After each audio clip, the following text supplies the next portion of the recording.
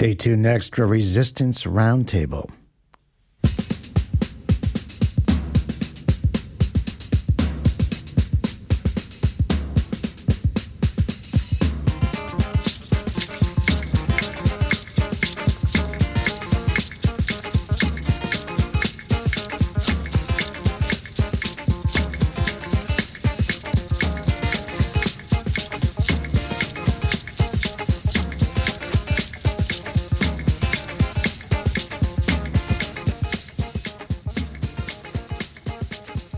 Welcome to Resistance Roundtable, broadcast on WPKN the second Saturday of each month, where we engage in conversation about local and nationwide organizing for a more just and democratic America during this pivotal and dangerous moment in our nation's history.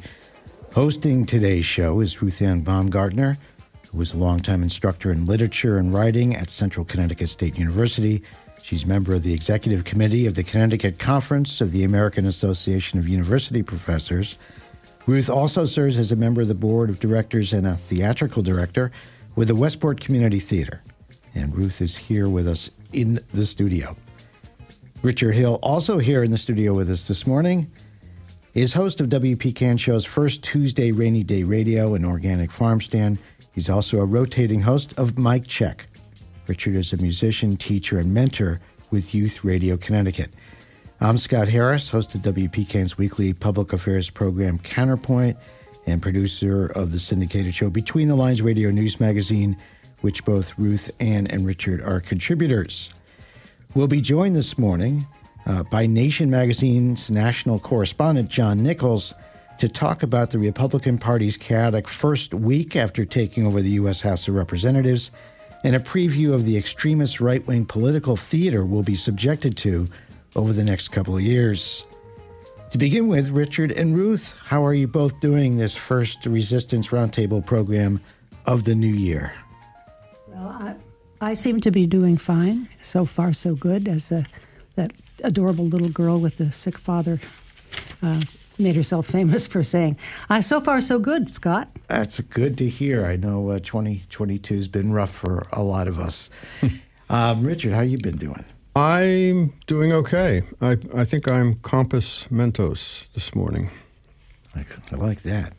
Is that Latin? I think it's actually, well, I defer to Ruth on this. All right. Latin it is. We'll form a committee. Okay.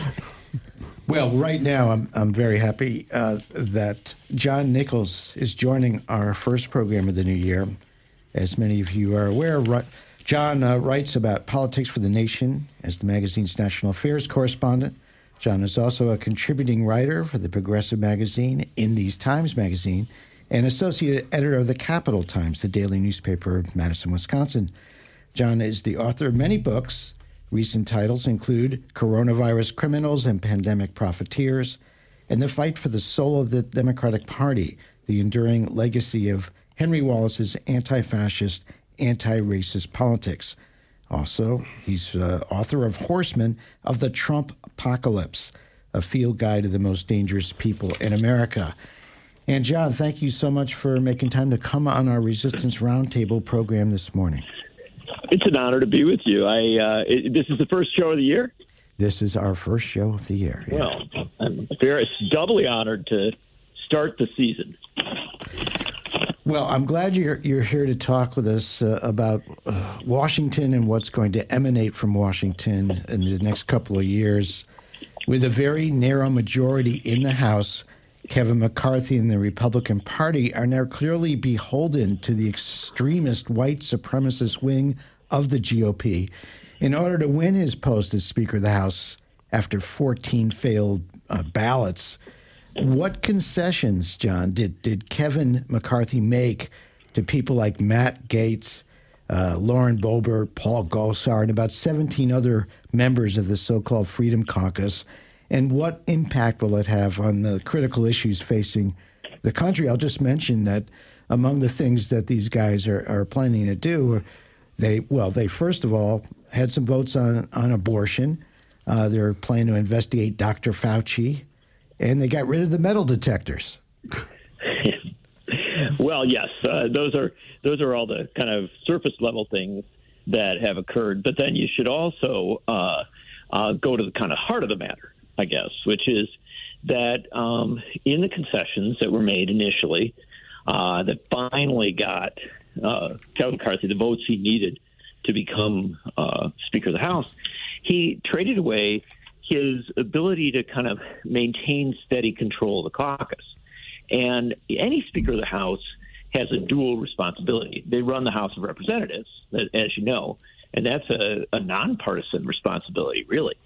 But the second responsibility is, of course, to be the key figure within your own caucus, to make sure that the members of your caucus do the things that they need to do, as issues arise. And, what he bartered off was his ability to say to caucus members, look, we got to get together on this. We've got to be united. And among the other things that he gave them was the ability for one member, a single member, to basically pull the brakes on the process and say, nope, we have to have another vote on who's going to be Speaker of the House. That opens up kind of an avenue for chaos unless McCarthy defers on a regular basis to his caucus. Ultimately, I think he is going to defer.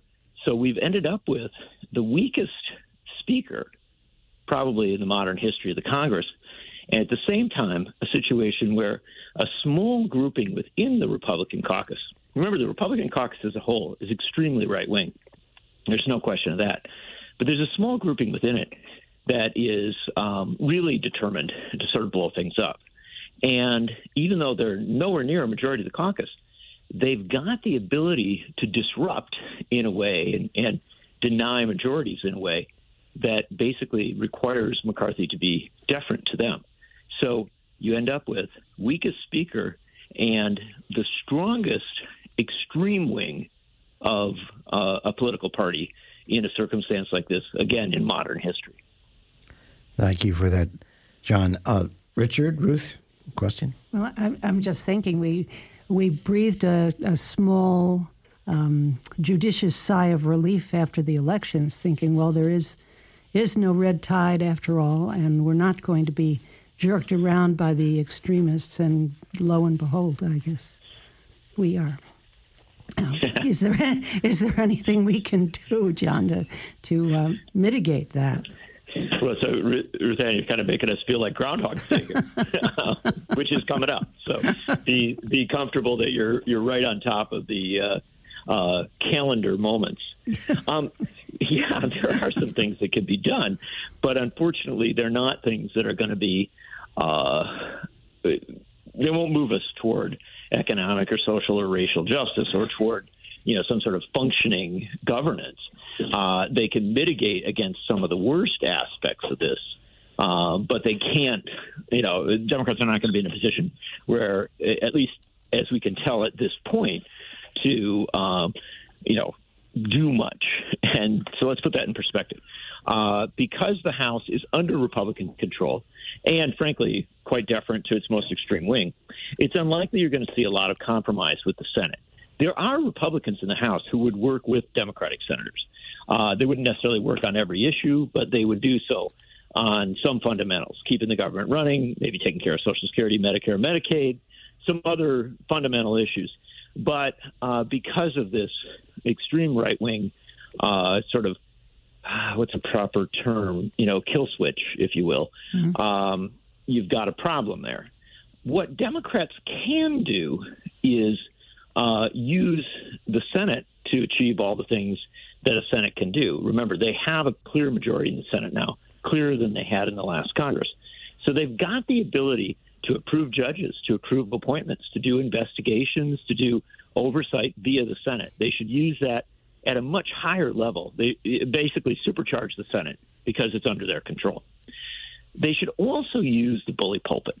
And they have the presidency. They have the Senate. They also have sort of a clarity within the House. Remember that Democratic caucus held together through all 15 of those votes for the speakership. With that understood, they have an ability to speak as a united caucus. That, in combination with the presidency and the Senate, gives them an ability to put issues on the table. And theoretically, not certainly, But theoretically, if they can amplify issues that are extremely popular, that have kind of overwhelming support, they might be able to scare, for lack of a better term, enough Republicans into doing the right thing. And so it's via that bully pulpit route that it is possible you could get to some agreements between the House and Senate. But again, I say that very cautiously because I think it's going to be incredibly hard. Me too. John, this is Richard. I wanted to ask you, I mean, we know that this craziness in the House has a 2-year expiration date, and it's very likely that there's going to be a turnover in the next election cycle. But what is it that the Republicans could accomplish, given that the Senate will probably not accept any of their radical proposals, and of course, if it did reach the White House, Biden would veto them. What is their strategy here? Is there anything rational going on? Oh, yeah, I think there's a strategy. And I dare say that some people would call it rational. And that is that they are trying to leverage the Republican control of the House to transform the Republican Party. And in some cases, they simply want to transform the Republican Party into something that's more deferent to them personally. And I think you see a lot of that with Matt Gaetz and a couple other members. In other cases, and Gaetz sort of also fits in this category, these are really deeply ideological people, and they believe that an extreme right-wing nationalist Republican Party, more comparable to a lot of what you've seen in Europe in places like Hungary to some extent, with the Front National in France and what you've seen developing in Italy, they see a comparable situation here where they want to move their party extremely to the right and then hope to capitalize off, maybe difficult moments in history, an electoral standoff where that right-wing party could come to power. Now, that's a lot of hoops to jump through. First is to take over the Republican Party. Second, it's making that party viable in November elections, which I think is very, very difficult. In fact, the results of 2018, 2020, 2022 suggest not doable. But that's clearly where they're coming from, Richard. And so, in a sense, the way to understand it is they're playing a long game. I don't think they anticipate they're going to win a lot of legislative fights in this cycle. What they hope for is a situation where they capture the party, capture the imagination of both Republicans and some swing voters, and then ultimately get a Republican president in 2024, at which point then they would be in a position to potentially move some of the more extreme things that they're in support of. So it sounds like it's basically performance art that's going on. Well, performance art in a political context. Yeah. And remember, liberals and conservatives, Democrats and Republicans all engage in this at different times. They're in a point where they're relatively, perhaps extremely disempowered, and they make the argument that the reason their party is not as strong as it should be is because it hasn't been clear enough in its stance on the issues. And so they're going to, yes, use an element of performance art to produce that clarity, to make the House a steady source of much more right-wing, you and I might call it extreme right-wing positions on the issues. And their argument will be that will capture the imagination of the American people and empower Republicans. They're going to get a lot of pushback on that, not only from Democrats and from liberals. They'll also get pushback from within the Republican Party, because remember, the Republican Party has not won a majority of the votes for president of the United States, since George Bush, I believe. I think he got over in 2004. So it's a long time since they've won a majority of the presidential vote. And also they've had a very unsteady circumstance in the House and Senate. They've had the House and Senate at some times, but they've tended to lose it. And so I think they're going to have certainly a wing within the Republican Party that is going to say, don't move this far to the right. But clearly from the votes for the speakership, as well as the rules votes that came, or rules vote that came almost immediately afterward, they're not going to compromise. They have a clear agenda. They have a clear direction they want to go in, and that is going to influence the House of Representatives very much over the next 2 years. John, as you just said, because the Democrats control the Senate and the White House, it's not likely that McCarthy and the Republican House will be able to pass, any legislation. But they do have at least one consequential leverage point, with House approval being necessary to increase the federal debt ceiling. Yes. If there's any doubt that the debt limit won't be increased, financial markets and consumer confidence will be shaken. And as we saw in a similar situation in 2011, it led to the first ever downgrade of the U.S. sovereign debt rating by Standard & Poor's. Kevin McCarthy and others in the Republican Party have stated their intention to hold the debt ceiling hostage in order to blackmail Democrats and Biden into agreeing to make deep cuts to Social Security and Medicare benefits. What, if anything, can Democrats or the country at large do to avert a further shredding of the nation's social safety net or an economic meltdown?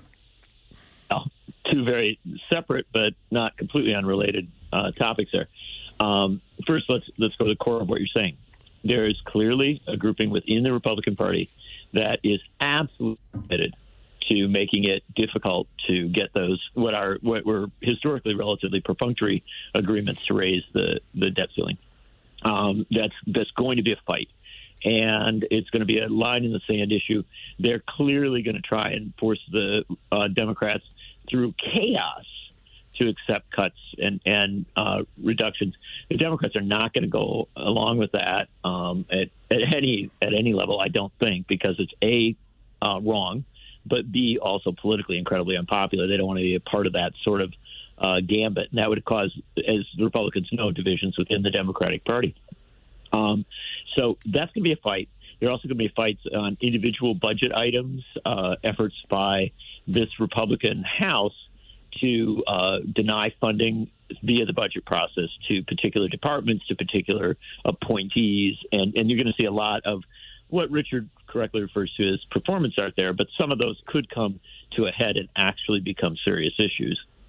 So that's all the budget stuff is going to be severe and quite consequential. At the same time, you're going to have a lot of efforts to suggest that Social Security, Medicare, and Medicaid are somehow in trouble, that they need to be cut. They need to either raise really what you're talking about here is raising the retirement age, perhaps up, getting much closer to 70, reducing benefits in those earlier ages, things of that nature, all things that are going to be really harmful to working class people. And remember, we have a lot of people in this country who are working now in their early to mid 60s in tough jobs, in backbreaking jobs, and they need to retire at a certain point. It is both physically and practically appropriate, and it's good for society as well, because as older workers retire, that creates openings for younger workers to come in. It keeps the process of the economy working in a lot of good ways. And so the Republicans are wrong on this issue, but they'll press it, and it's one that this is a place where I think Democrats, again, have to use that bully pulpit. They have to make it absolutely clear what is at stake here. And one of the things to remember is that Social Security is popular not just with old folks and not just with people who either themselves or have family members with disabilities and other needs. Social Security is extremely popular with young people. Young people want that social safety net. They want to have Social Security, Medicare, Medicaid in place for when they get older. They want it for their parents, for their grandparents. And so this is not that hard an issue to fight. I mean, when you go out to the American people, you're going to see astounding poll numbers in favor of protecting Social Security. Now, to do that, Democrats can't just say, oh, we're for Social Security, Republicans are against it. They have to have some clear plan, and that clear plan obviously is to raise the contribution level from the very, very wealthy so that those who are rich, contribute more to Social Security, just in a classic progressive model. It's not that hard to address the challenges facing Social Security, Medicare, and Medicaid, as long as you hold to a progressive model for how you get the resources for it. And Democrats should just go out and talk about that.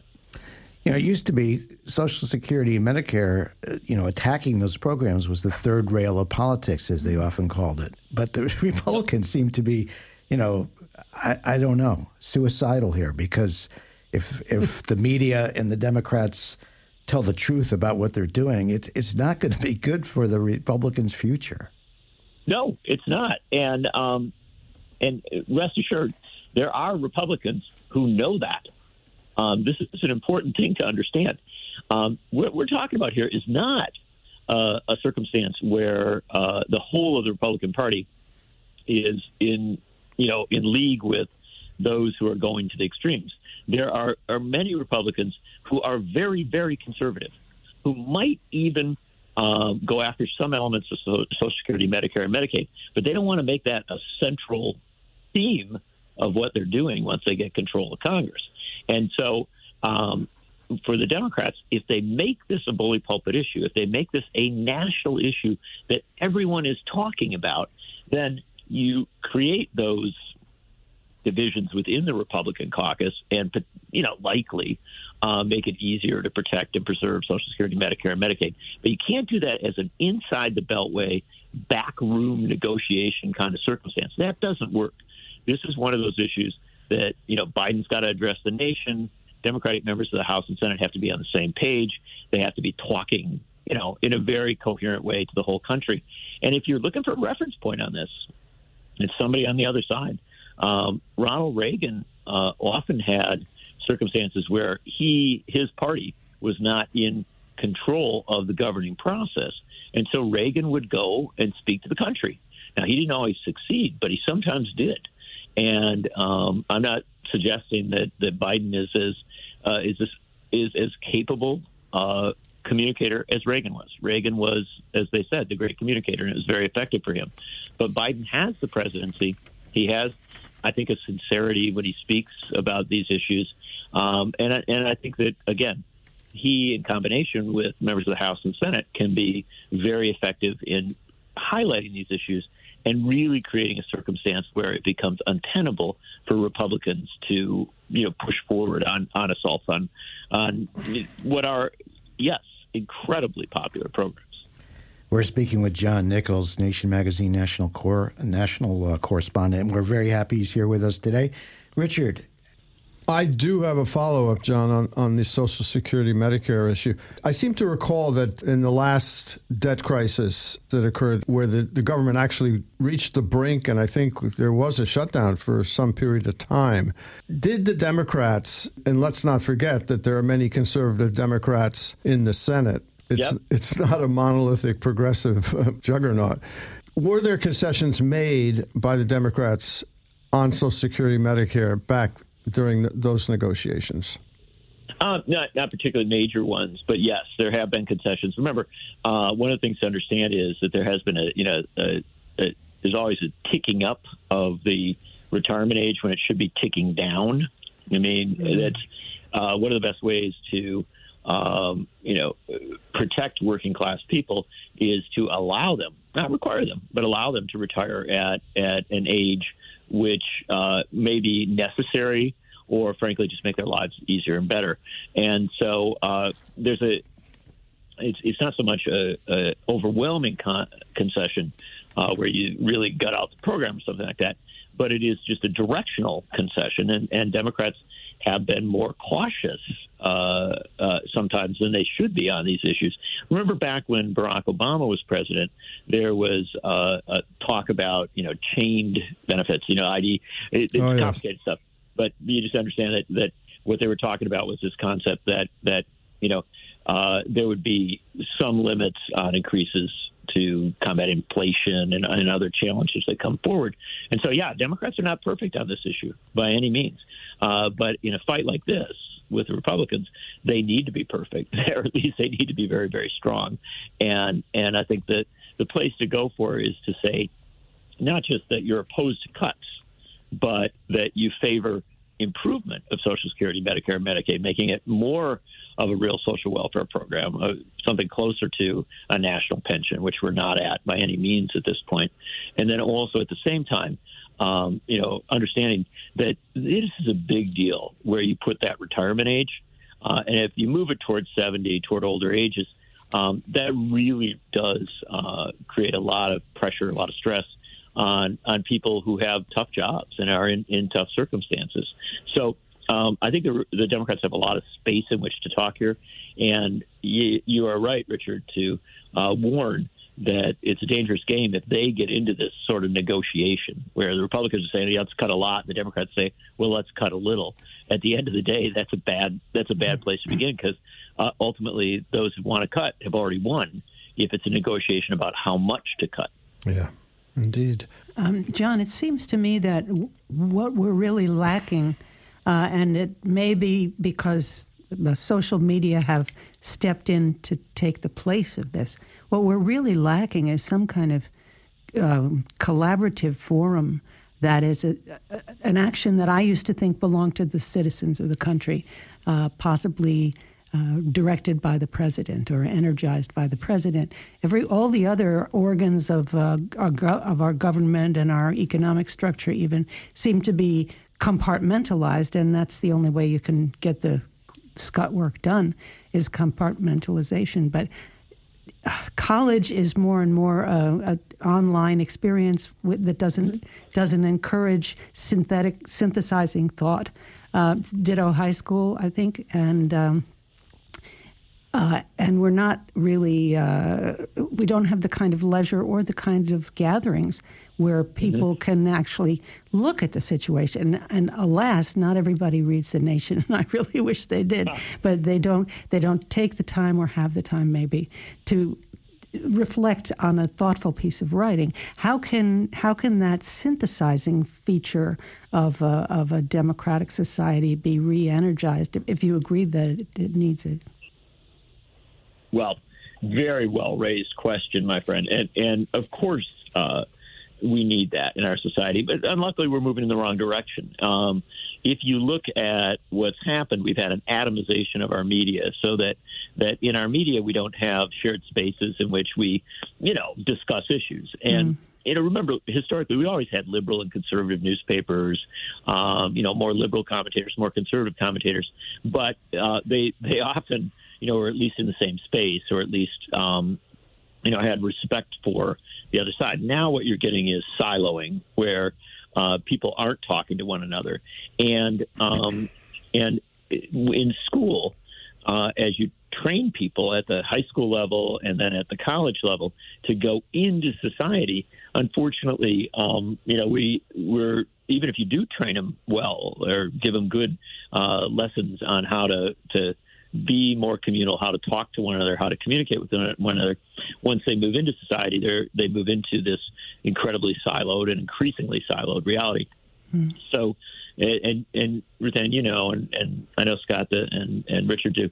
I've spent a lot of my life working on media reform issues. And one of the things we've always said about media reform is that, we need a good media system in this country with a lot of public broadcasting, a lot of community stations like this one that are well-funded, that can produce fair, accurate, honest news, and that can have honest, deep discourse that people can participate in. When you diminish that, then you move the discourse out into social media and often out into places where lies, fantasies, misinformation thrives. And so there's a lot to do in this regard, and it is with an understanding that education and media reform need to go together.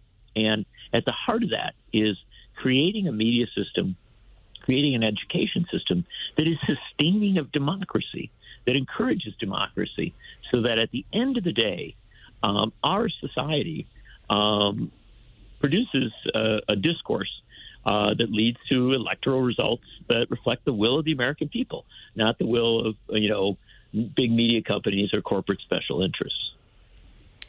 John, I have another media question for you. Republicans have promised in the House to hold hearings and investigations, as well as even impeachment proceedings. They want to target the FBI, the Biden administration officials like Homeland Security. Biden's son Hunter, of course, is on the menu. And there's no doubt that Republicans like Jim Jordan will base these hearings on disinformation, as you just talking about, conspiracy theories and innuendo designed to fire up the right-wing base and the Fox News audience. However, there's potential for much more damage if the corporate news media provides a daily national platform for these GOP inquisitions, as they did with the Republican effort to damage Hillary Clinton before the 2016 election with almost 3 years of the Benghazi hearings. How important is it for corporate media to shine a harsh light on the Republicans' true intentions and their credibility in these investigations and not allow themselves to be used as a propaganda tool in advance of the 2024 presidential and congressional election? Well, you get to the heart of the matter, of course. Look, it's the job of media to provide perspective, right? And if the Democrats have done something wrong, media should be reporting on that and be very, very clear on it. If Republicans have done something wrong, same thing. But if there is radical disproportionality or, frankly, misinformation or lies, a wrong-headed approach, media should call that out. And one of the problems that we've had is that lack of perspective and a both-siderism, the suggestion that, Republicans do bad things, Democrats do bad things, they're all bad people, and today we'll be focusing on the bad Republicans, tomorrow we'll focus on the bad Democrats, without a sense of who's doing worse, who's doing more, who's going to greater extremes, who's lying, et cetera, et cetera. And that's where perspective comes in. And historically, look, there are times in our history where an honest, responsible media would point to great wrongdoing and flaws on the part of Democrats. There's no doubt of that. But there are also times in our history where you've got Republicans in Congress, in this case, who I think are really trying to leverage Congress for purely partisan, purely political, and to some extent ideological purposes. And yes, that ought to be understood. That ought to be discussed. And frankly, if you look at the model of the BBC in the United Kingdom, which is certainly imperfect, and many people criticize the BBC, but at the BBC, if you see their coverage of political figures, it's far more intense, far more combative than it is here in the States. And if somebody sat down with, sort of a bunch of fantasies or even a bunch of, relatively irrelevant complaints, in a BBC journalist would call them out. And too frequently in the States, over the years, we've seen a case where it's sort of treated as, here's what these people say, and then the other people may criticize it, but without giving the depth of analysis that frankly is necessary. That's one of the reasons why you have this show, right? It is to give that deeper analysis, and would that we had it, and had that deeper analysis in programs across the country, and particularly on our very, very powerful national media.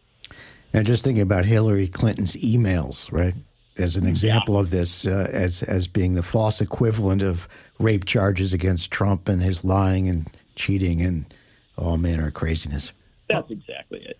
Yeah. And just following on that, and Scott's very good point about the way this is going to lead up to the 2024 election, there is this sort of election industrial complex that the media engages in. It's a commercial operation. And what they're trying to do, I think, by doing the both sidesism that you referred to, John, is to turn it into the horse race and thereby jack up their traffic on their media outlets. And so it's this issue is so critical. In the past, I've sort of advocated that some of the mass demonstrations people mobilize for should be directed at these giant media outlets. There should be 50,000 people standing outside of CNN, MSNBC, maybe even Fox, and just saying, no mas. We want to hear the truth. We don't want to hear this garbage about on the one hand and on the other hand. We need facts and we need substantial coverage and analysis of the type you referred to coming from the BBC. Right. I mean, I think you're getting to the heart of the matter. And, Bob McChesney and I and, other folks were involved better part of 20 years ago in forming a media reform movement in this country, or at least building out a media reform movement. And one of the things that we argued is that people can and should understand media as an issue, that the environment's an issue, war and peace, that's an issue, economic concerns, these are issues. These are all issues of consequence. And we understand that we should talk about them, we should debate them, we should have perspectives and opinions. But often with media, we think it's just something that happens to us. We don't have any say in where our media goes or what it does or how it operates. And I think that's something that needs to change, and people have to be much more comfortable criticizing existing media. But also, it's not just about criticism. It's also about an expansion of building out and saying there are ways to make our media better in this country. Most countries around the world have massively greater funding of public broadcasting and of community broadcasting than the United States does. As a result, in those countries, they have a very different discourse than we have, and a much more open and I think useful discourse, quite often, where instead of being influenced by campaign ads funded by corporate special interests, by wealthy people, billionaires, et cetera, and by lobbying, you have discourse that is, rooted in a public media, real debates, party broadcasts, which certainly express the views of a political party, but that come with at least some standards. So it isn't just this slurry of negativism, which really is an effort to basically depress the vote. Ultimately, as regards media issues, we can learn a lot from other countries, but we can also have our own models that are better than what we have today. John, I think we're getting to the end of our conversation. I just wanted to ask you briefly to comment on the controversy that's brewing over whether or not Joe Biden should run in 2024. Roots Action, a group I know you're aware of, they have a campaign running called Don't Run Joe.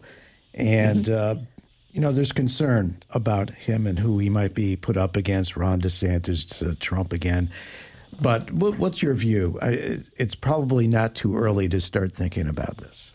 No, it's never too early to talk about presidential politics because, for better or worse, we live in a society which is kind of 24/7 election cycle, 365 days a year.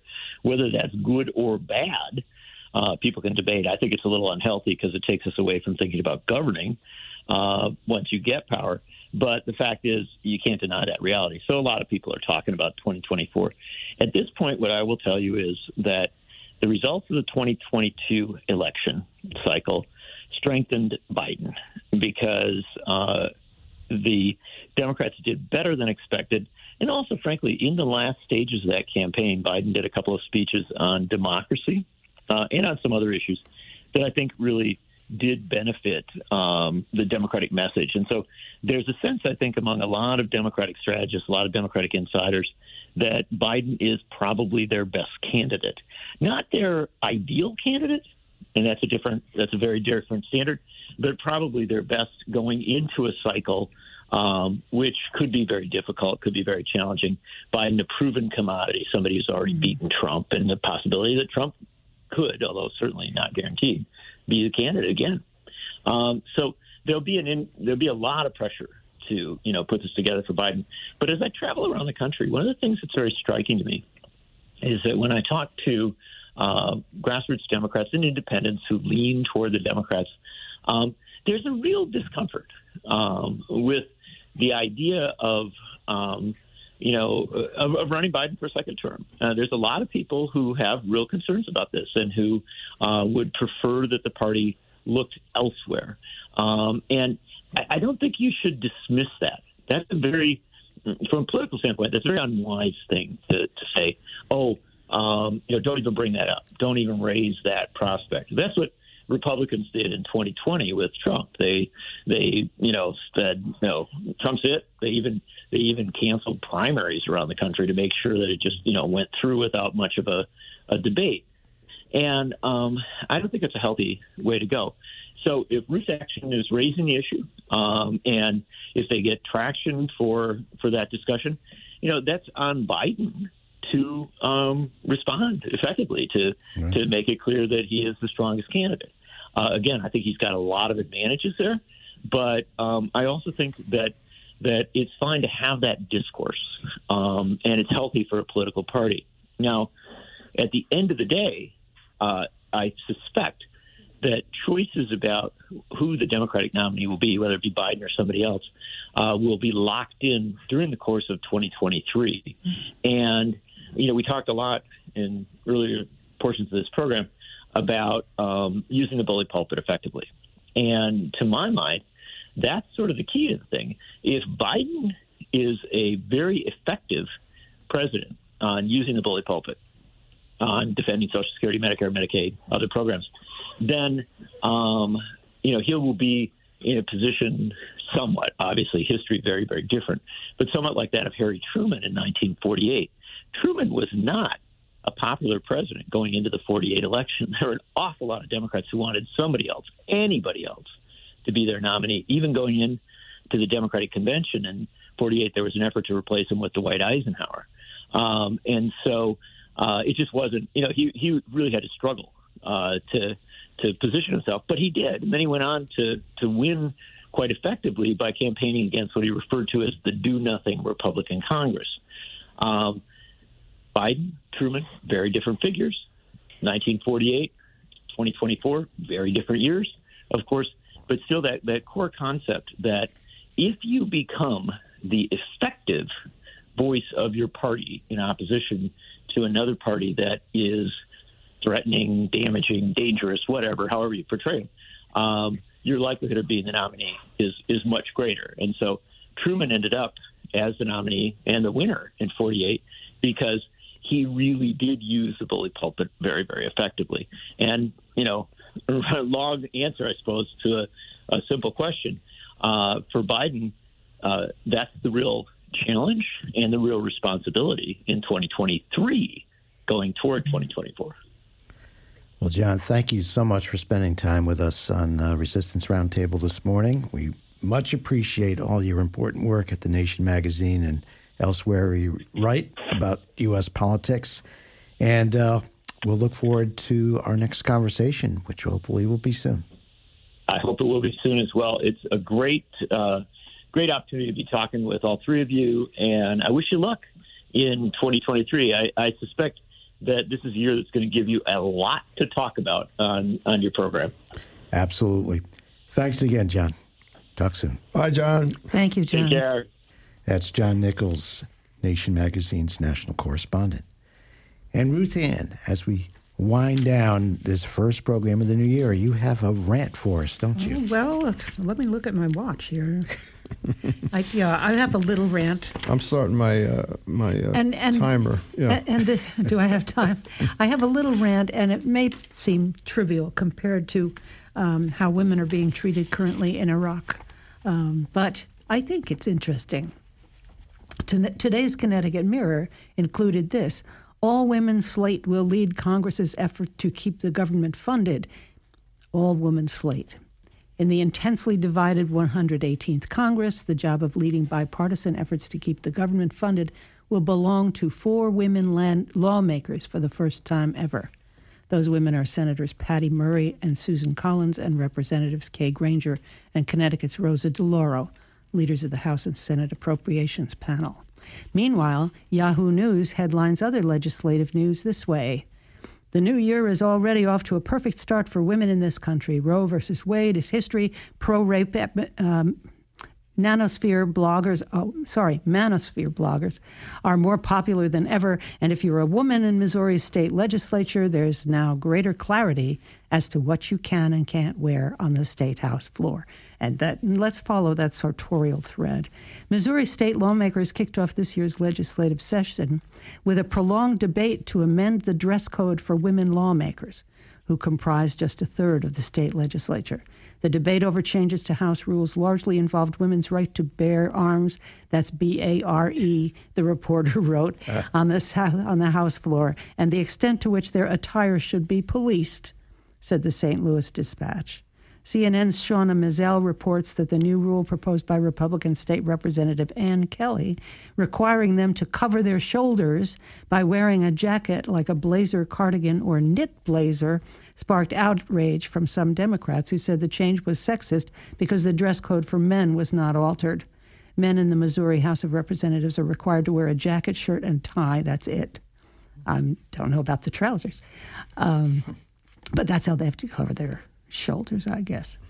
The previous dress code for women required dresses or skirts or slacks worn with a blazer or sweater and appropriate dress shoes or boots. And while the day's discussions would go on to cover rules around issues like committee business and public hearings, NPR's Rachel Treisman reports that Representative Kelly's proposed amendment would require women to wear jackets, defined as both blazers and knit blazers, because, quote, it is essential to always maintain a formal and professional atmosphere. Several House Democrats derided the proposal as sexist, impractical, and even hypocritical. Yep, the caucus that lost their minds over the suggestion that they should wear masks during a pandemic to respect the safety of others is now spending its time focusing on the fine details of what women have to wear, specifically how to cover their arms. And to show respect here, tweeted Democratic Representative Peter Meredith. As another lawmaker said, there are some very serious things that are in this rule package that I think we should be debating, but instead we are fighting again for a woman's right to choose something, and this time it's how she covers herself. Representative Ashley Ahn questioned how such a requirement could even be enforced. Would silk count? Do you know what it feels like? This is the crux. Do you know what it feels like to have a bunch of men in this room looking at your top, trying to decide whether it's appropriate or not? Ahn asked. Oh, my God. Yeah. So that's basically what's going on. One more shot in the worldwide crusade to control the bodies of women. And as long as we are making rules about how people cover their bodies, I've got one, prompted by my own sense of decorum during House hearings on Donald Trump's conduct a couple of summers ago. I would urge the U.S. Congress to adopt a rule that men who appeared without their jackets at public events be required to wear undershirts instead of giving us such an unsavory spectacle as Representative Jim Jordan's damp flesh through the clinging dress shirt his sweat had made transparent. That was offensive. How am I going to get that image out of my head now? Jeez. I want it to stay. I just have a short item here, and this has to do with Brazil. The insurrectionist mob, and this is from an article by the Daily Kos, the insurrectionist mob that descended on Brazil's Congress last Sunday was fueled by conspiracy theories spread by the same Americans who organized the January 6th insurrections. It seems like there's a disturbing familiarity to the scenes of an insurrection mob overwhelming the Brazilian Congress Supreme Court buildings last week, trashing the interior, fueled by phony conspiracy theories about a stolen election. There's a reason for that, they write. A number of the same people responsible for January 6th Capitol siege in the U.S. are also helping spread almost identical election lies in Brazil on behalf of right-wing autocrat Jair Bolsonaro. Indeed, a number of the leading MAGA figures in the U.S. who played key roles in the U.S. insurrection are now cheering on the attack. Brazilian, Steve Bannon, Ali Alexander, Jason Miller, and their supporting cast of disinformation artists. This time around, however, they are also being enabled by Twitter's Elon Musk, who's opened the floodgates in Brazil to the insurrectionist movement there. Some of the conspiracism came from predictable quarters, the Gateway pundits Joe Hoft and a lot of other on the right who apparently don't believe in democracy either here in the U.S., Brazil, or anywhere else. It's really frightening when you think about that. And just to close this thing off, I think the real concern here is that none of these architects of the U.S. Insurrection have been held accountable. Trump and all these other folks. And now they are free to spread their poison all over the world, including, violence and insurrections to come here in the U.S. Accountability is key, and it's disturbing, angerifying that our Attorney General, Merrick Garland, has not moved to indict these folks. They just continue to undermine democracy here and abroad.